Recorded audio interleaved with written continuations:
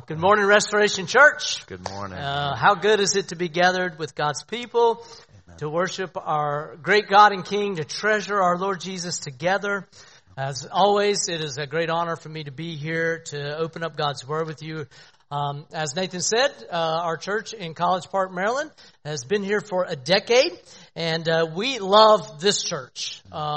We pray for you guys often in our pastoral prayer times. Nathan and Joey have been two of my dearest friends in the last 10 years, and I can honestly say that they were tools in God's hands to help me personally persevere in the difficult work of church planting and ministry. So thank you, Nathan, and thank you to Joey wherever you are right now. But thank you, Restoration Church, because you guys have just done that for so many churches around here. And if you're here today and you're a visitor, let me just first of all say, don't judge the quality of preaching by what you hear today. Please come back. But I would commend this church to you. It's a wonderful church. If you're just moved to there, you're looking for a new church, look no further. This is a place where you will be fed God's Word on a consistent basis, faithfully from the Scriptures. It's a place where if you become a covenant member here, your heart will be shepherded well by the pastors of this church. So I could not commend more highly this church. All right. Well, I want to invite you, as Nathan said, to take your copy of God's Word and turn with me, if you will, to the book of Lamentations chapter 3. Lamentations chapter 3. I was delighted to hear about the youth retreat this weekend. It actually played right into my kind of opening story here. My first ministry was a youth pastor. I was a youth pastor for 7.5 years. The Lord somehow kept me in that for 7 years. Amen? But I can remember when I first started that ministry, I was zealous. I really wanted to do something big with the kids right out of the gate. And so one of the first things that I did was a retreat. And it was specifically for the boys in the youth ministry. I said, boys, we're not going to be boys anymore. We're going to be men. We're going to go on a men's retreat. All right. So we're going to go out into the woods. We're going to maybe kill something with our bare hands and eat it, just be men and open our Bibles, of course, right? Like biblical manhood, right? And so we got to the church that day and we were loading our stuff up and the heavens opened up. I mean, I'm talking like Noah-esque type rain. And so I had a decision to make. Am I going to cancel this thing or are we going to go forward? And I'm like, I can tell you what Rob now would have done. I would have canceled that thing, all right? But I was young, zealous, and quite frankly, dumb Rob back then. And so I was like, this is a men's retreat. Like, we wouldn't be men if we canceled this. We're going. So we got to our little campsite and we literally, it's pouring rain. We're trying to set up our tent in the pouring rain. Not a great idea. I burned a hole in a tent that I'd borrowed from somebody in the church. I'd only been here a few weeks, mind you. There's water like completely flooded in the tent. And so there was no place for me to sleep that night because I wasn't sleeping in a puddle of water. So I decided to sleep in the car, which I just don't do very well. I'm just sitting in the vehicle. I can't sleep. It's 4:00 in the morning. I think I've slept maybe 15 minutes total. And I thought, what am I going to do? And so we were at this state park. There was like a little bathhouse and it had a light on it. And I was like, well, maybe I'll just go use the bathroom. That'll give me something to do. So I walked toward this bathhouse, toward the light. But when I came out, what I realized was it's easy to walk toward light. It's hard in the middle of the night when there's clouds to walk away from it. So as soon as I walked out, what I realized is it was pitch dark and I had no clue where our camp was. So here I am tiptoeing through the woods, tripping, falling, and finally I'm just like, I have no idea. I sat down on a log in the middle and I said, I guess I'm going to sit here until the sun comes up because I had no clue how to get where I'm going. I thought about that. Darkness makes navigation difficult, doesn't it? It makes finding your way really, really hard. And that's true, not just in a camping trip like that. That's true in life. When darkness hits us, sometimes it can make it really difficult to navigate life. It can make it really difficult to follow God, to walk this journey that God has put us on. And so I just want to talk to you a little bit this morning about how do we navigate the dark moments of our life. And maybe some of you are in a dark moment right now. If not, I can tell you it's probably coming. And we're going to do so by looking at the book of Lamentations. Now, by show of hands, how many of you have never read the book of Lamentations in your life? Okay, a few of you, okay? I'm guessing it's probably not a regular in your Bible study devotionals, all right? If this is your maiden voyage, I'm excited to do it with you here. It's a book about lament. All right, it's right there in the title, Lamentations. And it's a book that describes the darkness of suffering in a most vivid way. There are 5 chapters in this book. Each chapter is a poem. It's Hebrew poetry. So each chapter is a Hebrew poem. And these are 5 poems that are lamenting suffering, but a specific kind of suffering in a specific moment in history, namely the devastating events in 587 BC when the Babylonians breached the holy city of Jerusalem and leveled it to the ground. So just trying to set your minds around the context of this book here, this central point of Jewish life, the holy city, and the central point of that city, the temple, Solomon's great temple, now nothing but a pile of rubble. And many of God's people had been killed. Many of them had been carried off into exile. They were slaves. They were ripped out of God's land, out of God's favor, it seems. Their comfortable lives had been toppled. Access to God, it appeared, had been shut off. The promise of God ripped away.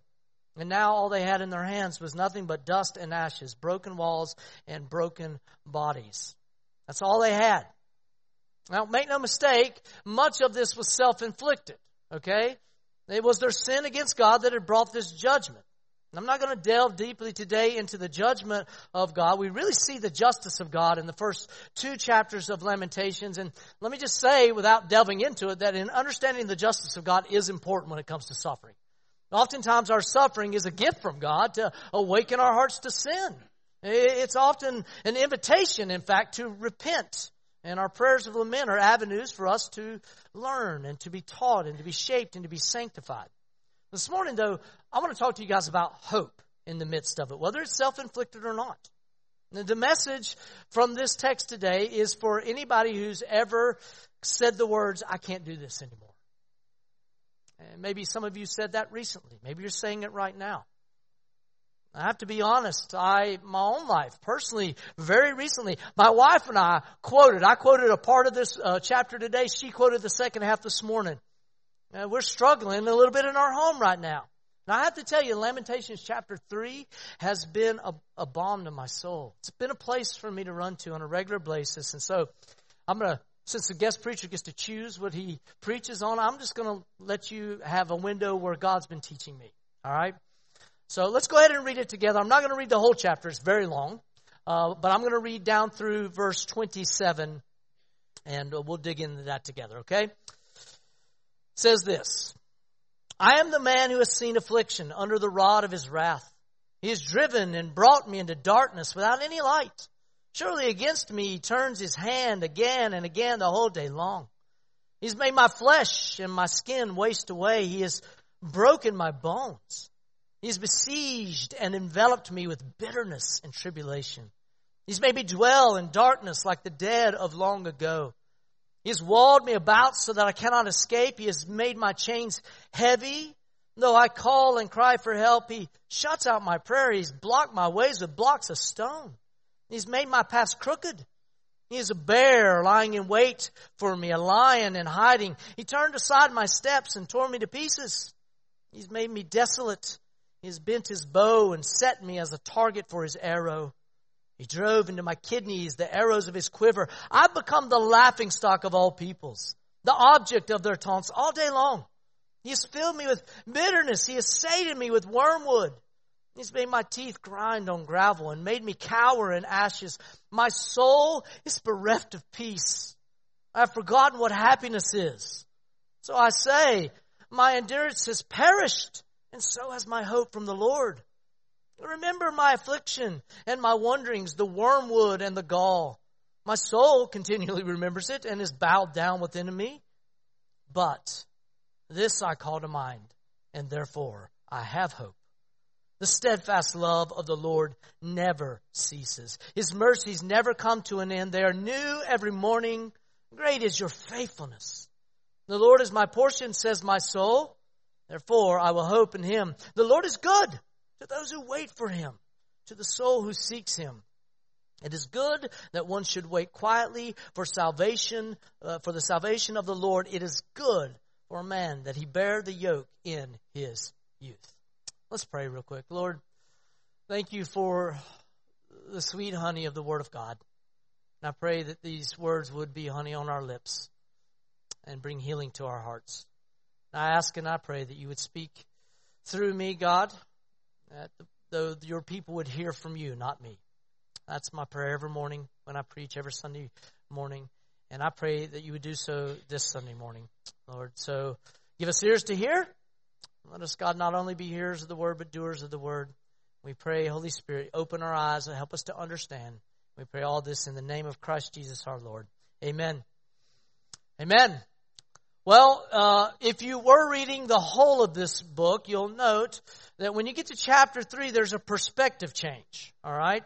The tone and the perspective goes from a communal one to a more personal one. No longer here is the author, who's probably Jeremiah, just an observer of pain. He is now expressing pain in an immensely personal way. You see that in the first 3 verses? He says, I am the man who has seen affliction. Verse 2, he has driven and brought me into darkness. Surely, verse 3, against me he turns his hand. Jeremiah here is no longer just expressing a communal anguish. He is pouring out of the darkness of his own soul. And he's doing so by way of lament.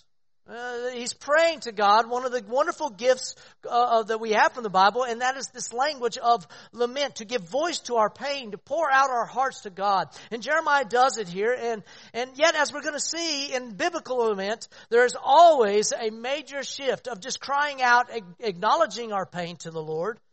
We go from acknowledging it to trusting. All right, verse 18, he says of his current experience, did you read that? My endurance has perished, so has my hope. And then if you were to go down to verse 58, which we didn't read to, he says there, you've taken up my cause, O Lord. You've redeemed my life. I mean, what in the world? What happened? What shifted? What changed? This contrast in perspective moves from hopelessness to hope. It moves from really, Jeremiah almost sounding like he wants to tap out of life to tapping into redeemed life. What happened? Well, to put it simply, I believe that Jeremiah made a choice. He made a choice in his suffering to anchor his heart to the truth about who God was. Even though his suffering was distorting his view of God. Right? The darkness was distorting the way he was seeing God. And yet he took his heart to task here. So the main idea today from this text is simply this. Hope is found in darkness when we reorient. By the power of the Spirit, we reorient our vision of God. Our vision of God. Now, let's quickly walk through the first part of this text, and we'll really camp in the middle section of it. But I think we need to set the context of his own personal pain and look at the pit of hopelessness. You can, as you read this, it's kind of painful. This is why we don't do a lot of quiet times in Lamentations. His suffering feels unbearable here. And first of all, you can see it feels unbearable because the discipline of God actually feels like God is an enemy at the moment. Right? He describes himself as being under the rod of God's wrath, his discipline. Anybody who ever grew up in a home that believed that was like for corporal punishment, they maybe understand that visual of the rod of the wrath of a father or a parent, right? You know, whether it was the rod or the belt or the switch or whatever weapon of choice your parents was, that it felt anything but like love when it was happening. It felt in that moment like your mom and dad was against you. Not only did it hurt, whatever the punishment was, but it was coming from the very one who had hugged you maybe just hours before or fed you or gave you Christmas gifts and loved you. That's the person doing it. Now, they're inflicting some pain in your life. I can tell you on this side of the parenting perspective, discipline is an act of love. You are not in any way against your child. You're being an advocate for their well-being in that discipline. But boy, it felt anything but like that when you were a kid. Let's be honest. All right? And that's how Jeremiah kind of feels right here.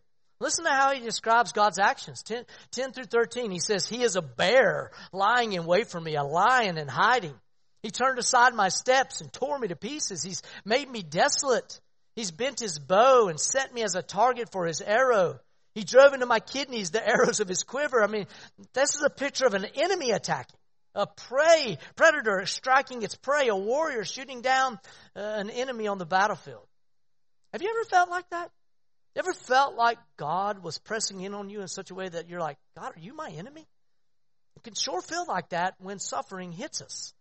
Jeremiah felt this despair. It felt unbearable. And his darkness felt like a prison. Look how he describes it in verses 5 and 6.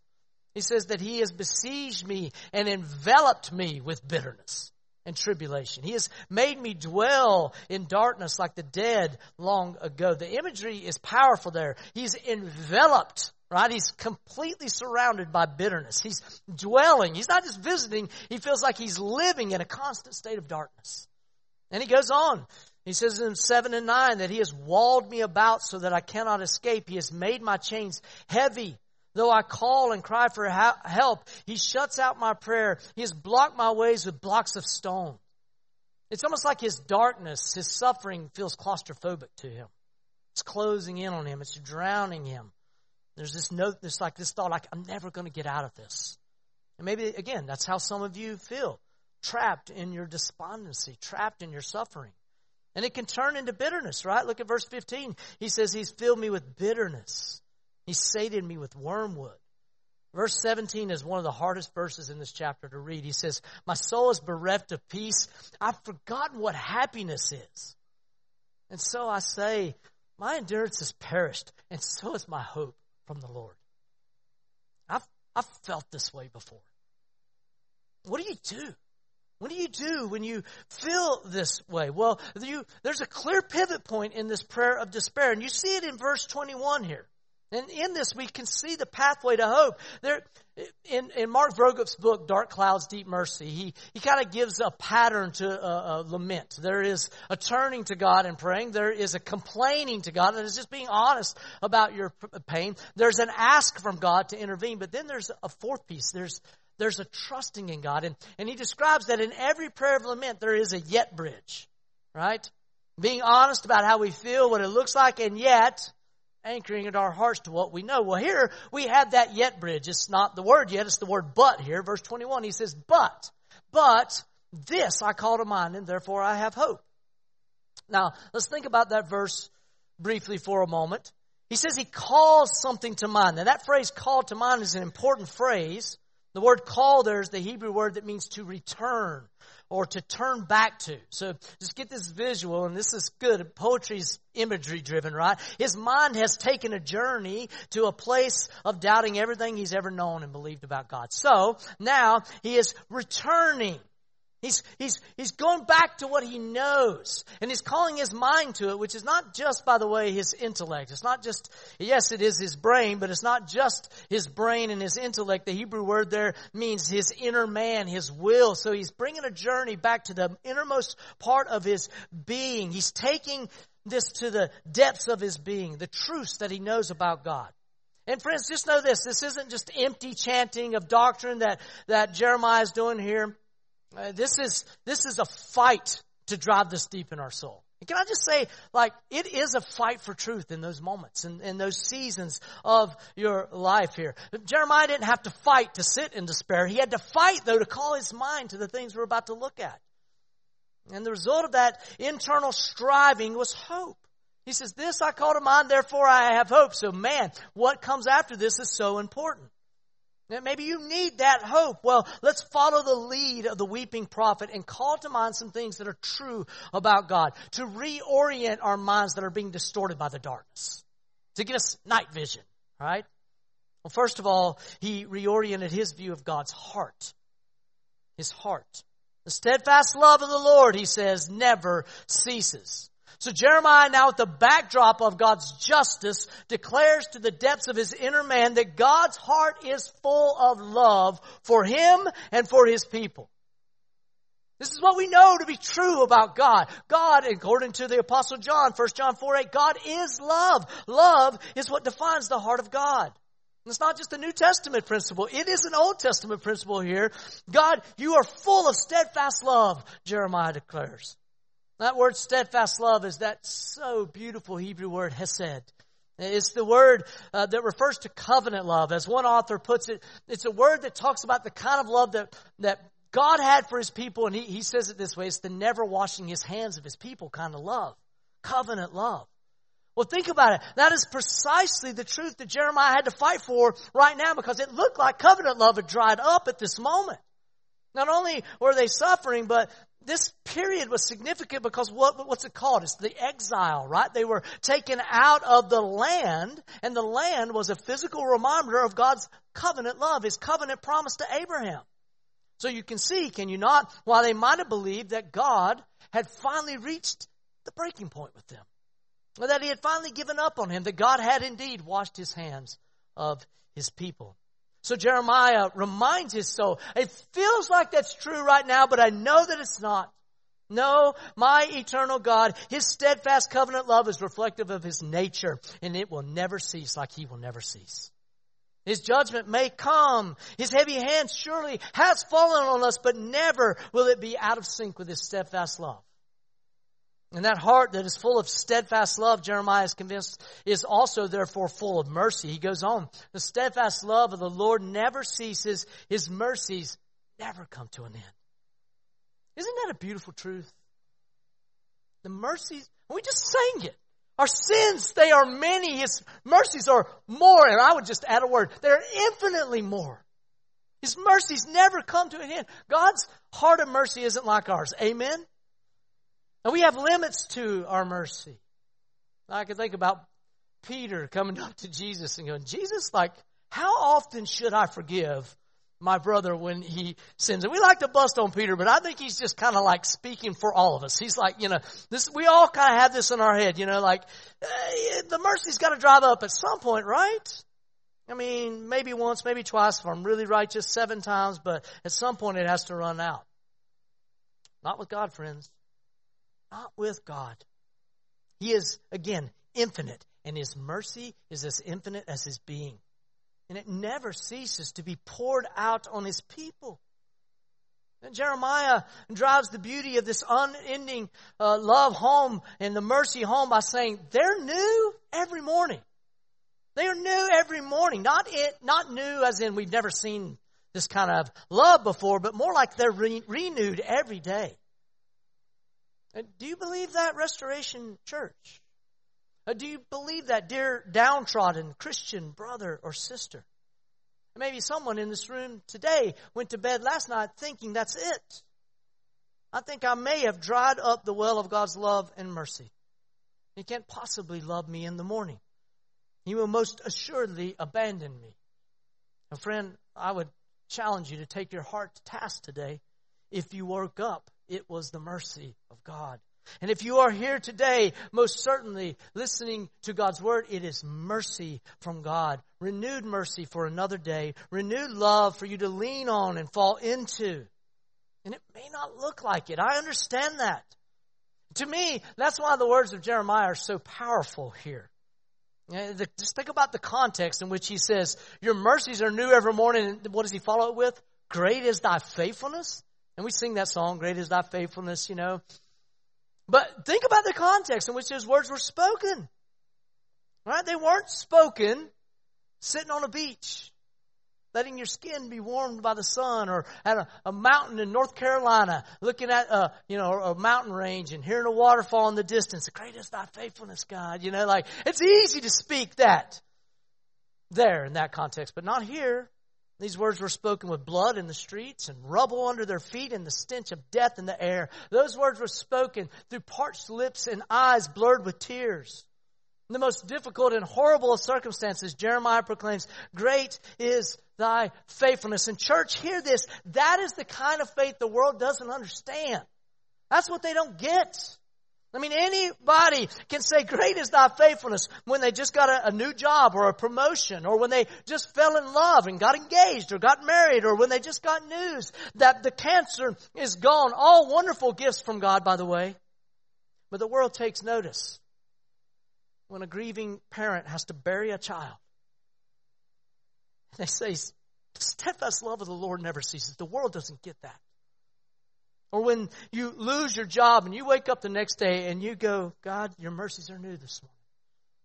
They never come to an end. It is okay, it is right to lament in our pain, but it is uniquely Christian to call our minds to this. Great is thy faithfulness, even when the suffering is great. You see, There's an enemy in this world. We just finished the book of Ephesians at our church, and we looked at chapter 6, and we were aware of the spiritual warfare. Satan is a roaring lion seeking whom he may devour. And I think that one of the ways that he devours us is by whispering into our ears the message in our pain, God isn't good. Doubt the goodness of God's heart. That's what he's always done. That's what he did in the garden. God really say you can't eat from that tree? Implication, God's a killjoy. God's stealing something from you. He's not good. He doesn't want you to have good things. And the enemy wants to use your suffering to distort your mind concerning God's heart. He wants you screaming, God, you're unloving, you're not good. In fact, he might be whispering that in someone's mind right now. Something even crazy like, is God delighting in my pain? I heard a guy tell me that one time in counseling. You think God delights in my pain?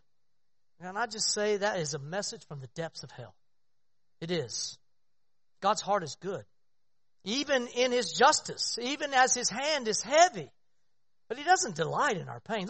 Look at verses 31 through 33. I find this so interesting. It says, for the Lord will not cast off forever, but though he cause grief, he will have compassion according to the abundance of his steadfast love. Now listen to verse 33. For he does not afflict from his heart, or grieve the children of men. Now, verse 33 is the dead center, not just of this chapter, but the entire book. I mean, it is the bullseye middle of this book. And it is as if the author is trying to say to us in this, right? Don't miss this important truth in your suffering. God doesn't afflict from his heart. Dane Ortland writes on this in his book, Gentle and Lowly. It's really helpful. He says here in Lamentations, the Bible is taking us deep into God himself. The one who rules and ordains all things brings affliction into our lives with a certain divine reluctance. He's not reluctant about the ultimate good that is going to be brought about through the pain. That indeed is why he is doing it. But something recoils within him, sending that affliction. The pain itself does not reflect his heart. He is not a platonic force pulling heaven's levers and pulleys in a way that is detached from the real pain and anguish we feel. He is, Ortland writes, if I can put this in a way without questioning his divine perfections, conflicted within himself when he sends affliction into our lives. God is indeed punishing Israel for their waywardness as the Babylonians sweep through the city. He's sending what they deserve, but his deepest heart is their merciful restoration. I think Ortland's treading carefully some divine mysteries here. He doesn't want to diminish God's sovereignty or God's justice, but he is trying to help us see, as I think the author of Lamentations is, the heart of God. The Puritan Thomas Goodwin refers to God's justice as his strange work, going off of Isaiah 28:21. He's referring to God's act of justice sort of being alien, to at least secondary to his love. Again, and we're not trying to diminish the justice of God or the sovereignty of God. The point is to magnify the heart of God, because that's what's being distorted in our suffering, in our darkness. It's what's being turned and twisted. To call this to mind. God's heart is full of love and mercy, and those mercies are aimed at you every morning, dear brother and sister. How beautiful is that truth? May we sit in that. Some of us may just need to sit in that truth this morning. Jeremiah reoriented his view of God's heart. Secondly, he reoriented his view of God's value. Look at verse 24. And this is really important in suffering, so let's pay attention here. He says, the Lord is my portion, says my soul, therefore I will hope in him.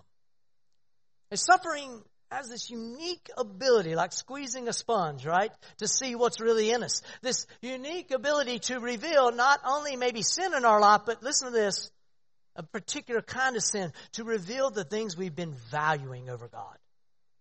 Right? God's people sinned, and this suffering had showed that what they had really treasured. They'd gotten content with what God had given them, so much so that they had forgotten God himself. And so all the things that they had treasured got stripped away from them.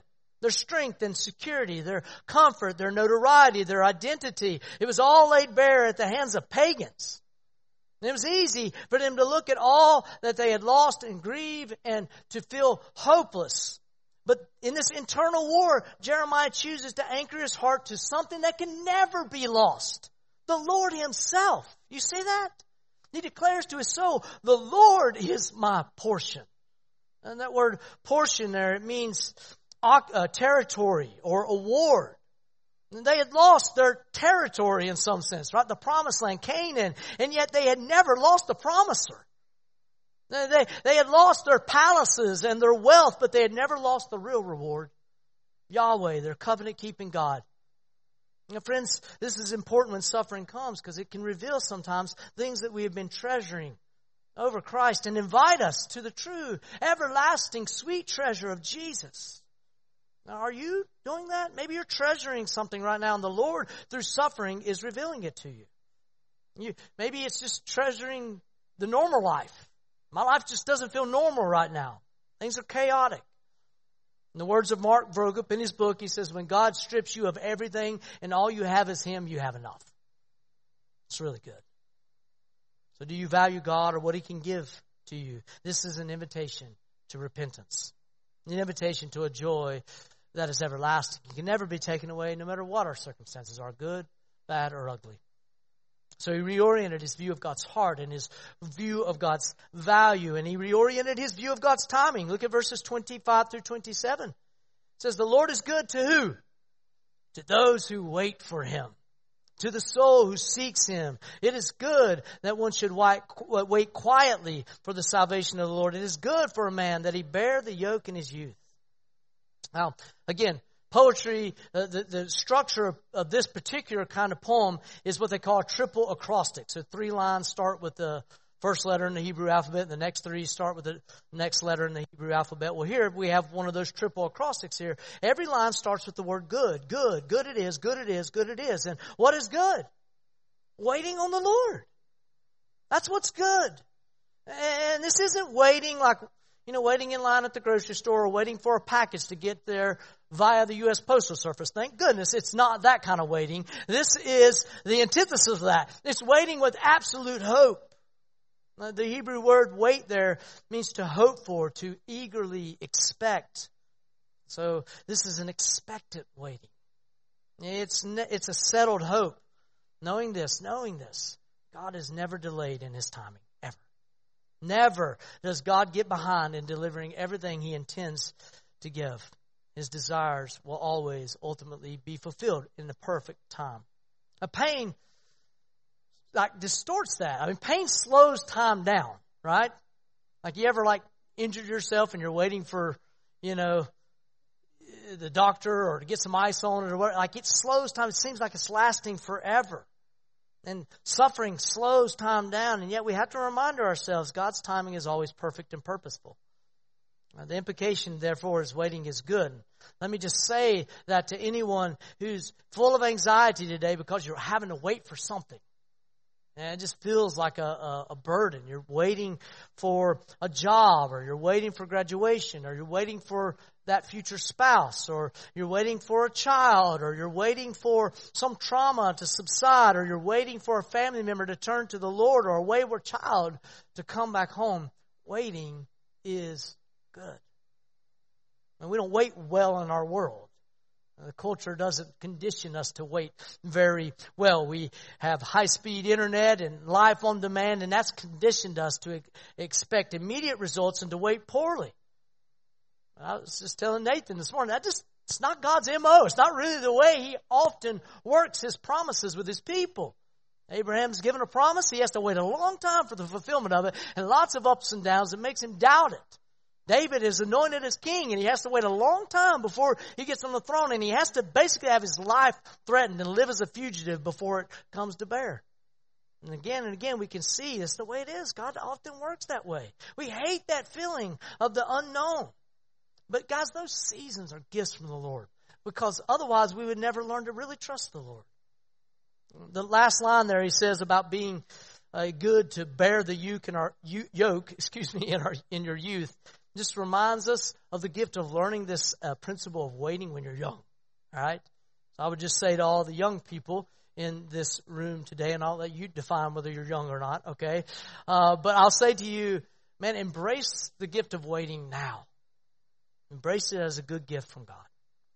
So we reorient our mind's view of God's heart, His view of God's value, our view of God's value, and our view of God's timing. We'll stop there today. There's a lot more in this chapter, but let's just apply it to our lives. Where does this find you today? Are your thoughts about God's heart and timing and value distorted by some circumstance in your life? Well, friend, today could be a pivot point by the grace of God through the preaching of His Word in your trial. May you, dear brother and sister, call to mind and therefore have hope. This truth, the steadfast love of the Lord never ceases. His mercies never come to an end. They are new every morning. Great is thy faithfulness. And today can be a crucial turning point for you where you understand this, the covenant love of Jesus. You will understand the covenant love of Jesus more sweetly in the rubble than you ever could in the palace. Wait on the Lord. Hope in Him. Maybe it's a call to examine and repent and to see Christ, not just as the ultimate, but as the only treasure we need. And to worship Him as such. Maybe sing louder than ever before with these truths in our heart. Not trying, of course, to downplay pain, right? Not calling for some triumphalism, where we act like everything's okay. But I'm calling for a biblical perspective of our pain. That's what Paul does in 2 Corinthians 4, he says, so we do not lose heart. Though our outer self is wasting away, our inner self is being renewed day by day. For this light, momentary affliction is preparing for us an eternal weight of glory beyond all comparison. It's hard. It seems like it'll never end. But Paul says, in comparison to an eternal weight of glory, it's light and momentary. If you're here today and you're not a Christian, I'm really glad that you're here this morning. Thank you for trusting us with this hour and a half or so of your life. But today could be a turning point, not just in your suffering. It could be a turning point in your life and your eternity. Friends, God is just. He is a God of justice. We feel the ripples of that in our broken world. We feel the ripples of God's justice over sin in this life. But let me just tell you, the ripples we feel in this life pale in comparison to the justice that awaits us on the day of judgment. But I want you to hear the mercy of God has already come. It came most vividly 2,000 years ago, where the steadfast love of God and the eternal mercy of His heart was met with perfect justice. And they intersected perfectly without compromise at the cross of Jesus Christ. There, the justice of God fell on the perfect Son, His righteous Son, so that unrighteous sinners, that's you and me, could receive His mercy, His amazing grace. And dear friend, would you consider putting your faith in Jesus today? And walking through this broken world, and to be fair, coming to Christ doesn't make all the suffering goes away. That's why we talked about how we navigate that as Christians, but we do so with a hope. You can too, dear friend. I pray that you will. I'd love to talk to you more about what that looks like. This church is a great place for you to hear the gospel, put your faith in Jesus Christ, and then grow in that understanding. And I hope that you'll walk out of here today with an eternal hope. Amen? Let's pray. Thank you, Lord Jesus, so much that you don't keep us from darkness, but you walk with us through the valley of the shadow of death. And you're a good shepherd. I thank you that, God, you are full of steadfast love for sinners. I thank you for all of us, Lord, who are dead in our sins, who have had now, through Christ, our debt that stood against us nailed to the cross, that we, Lord Jesus, know that you will never wash your hands of us. Lord, your mercies, they're new every morning. Oh, God, your timing is perfect. And, God, you are worth more than anything this world could have to offer. We sometimes sing that song, you can have all this world. Give me Jesus. I pray that will be our prayer. Or would you help us? God, I pray for the dear friend today here who's not yet a follower of Christ. May today be the day of salvation for them. May today be the day where they put their faith in you finally and completely. And Lord Jesus, you rescue them and walk with them for eternity. God, I love you. I ask all this in the name of Jesus Christ, our Lord and Savior. Amen.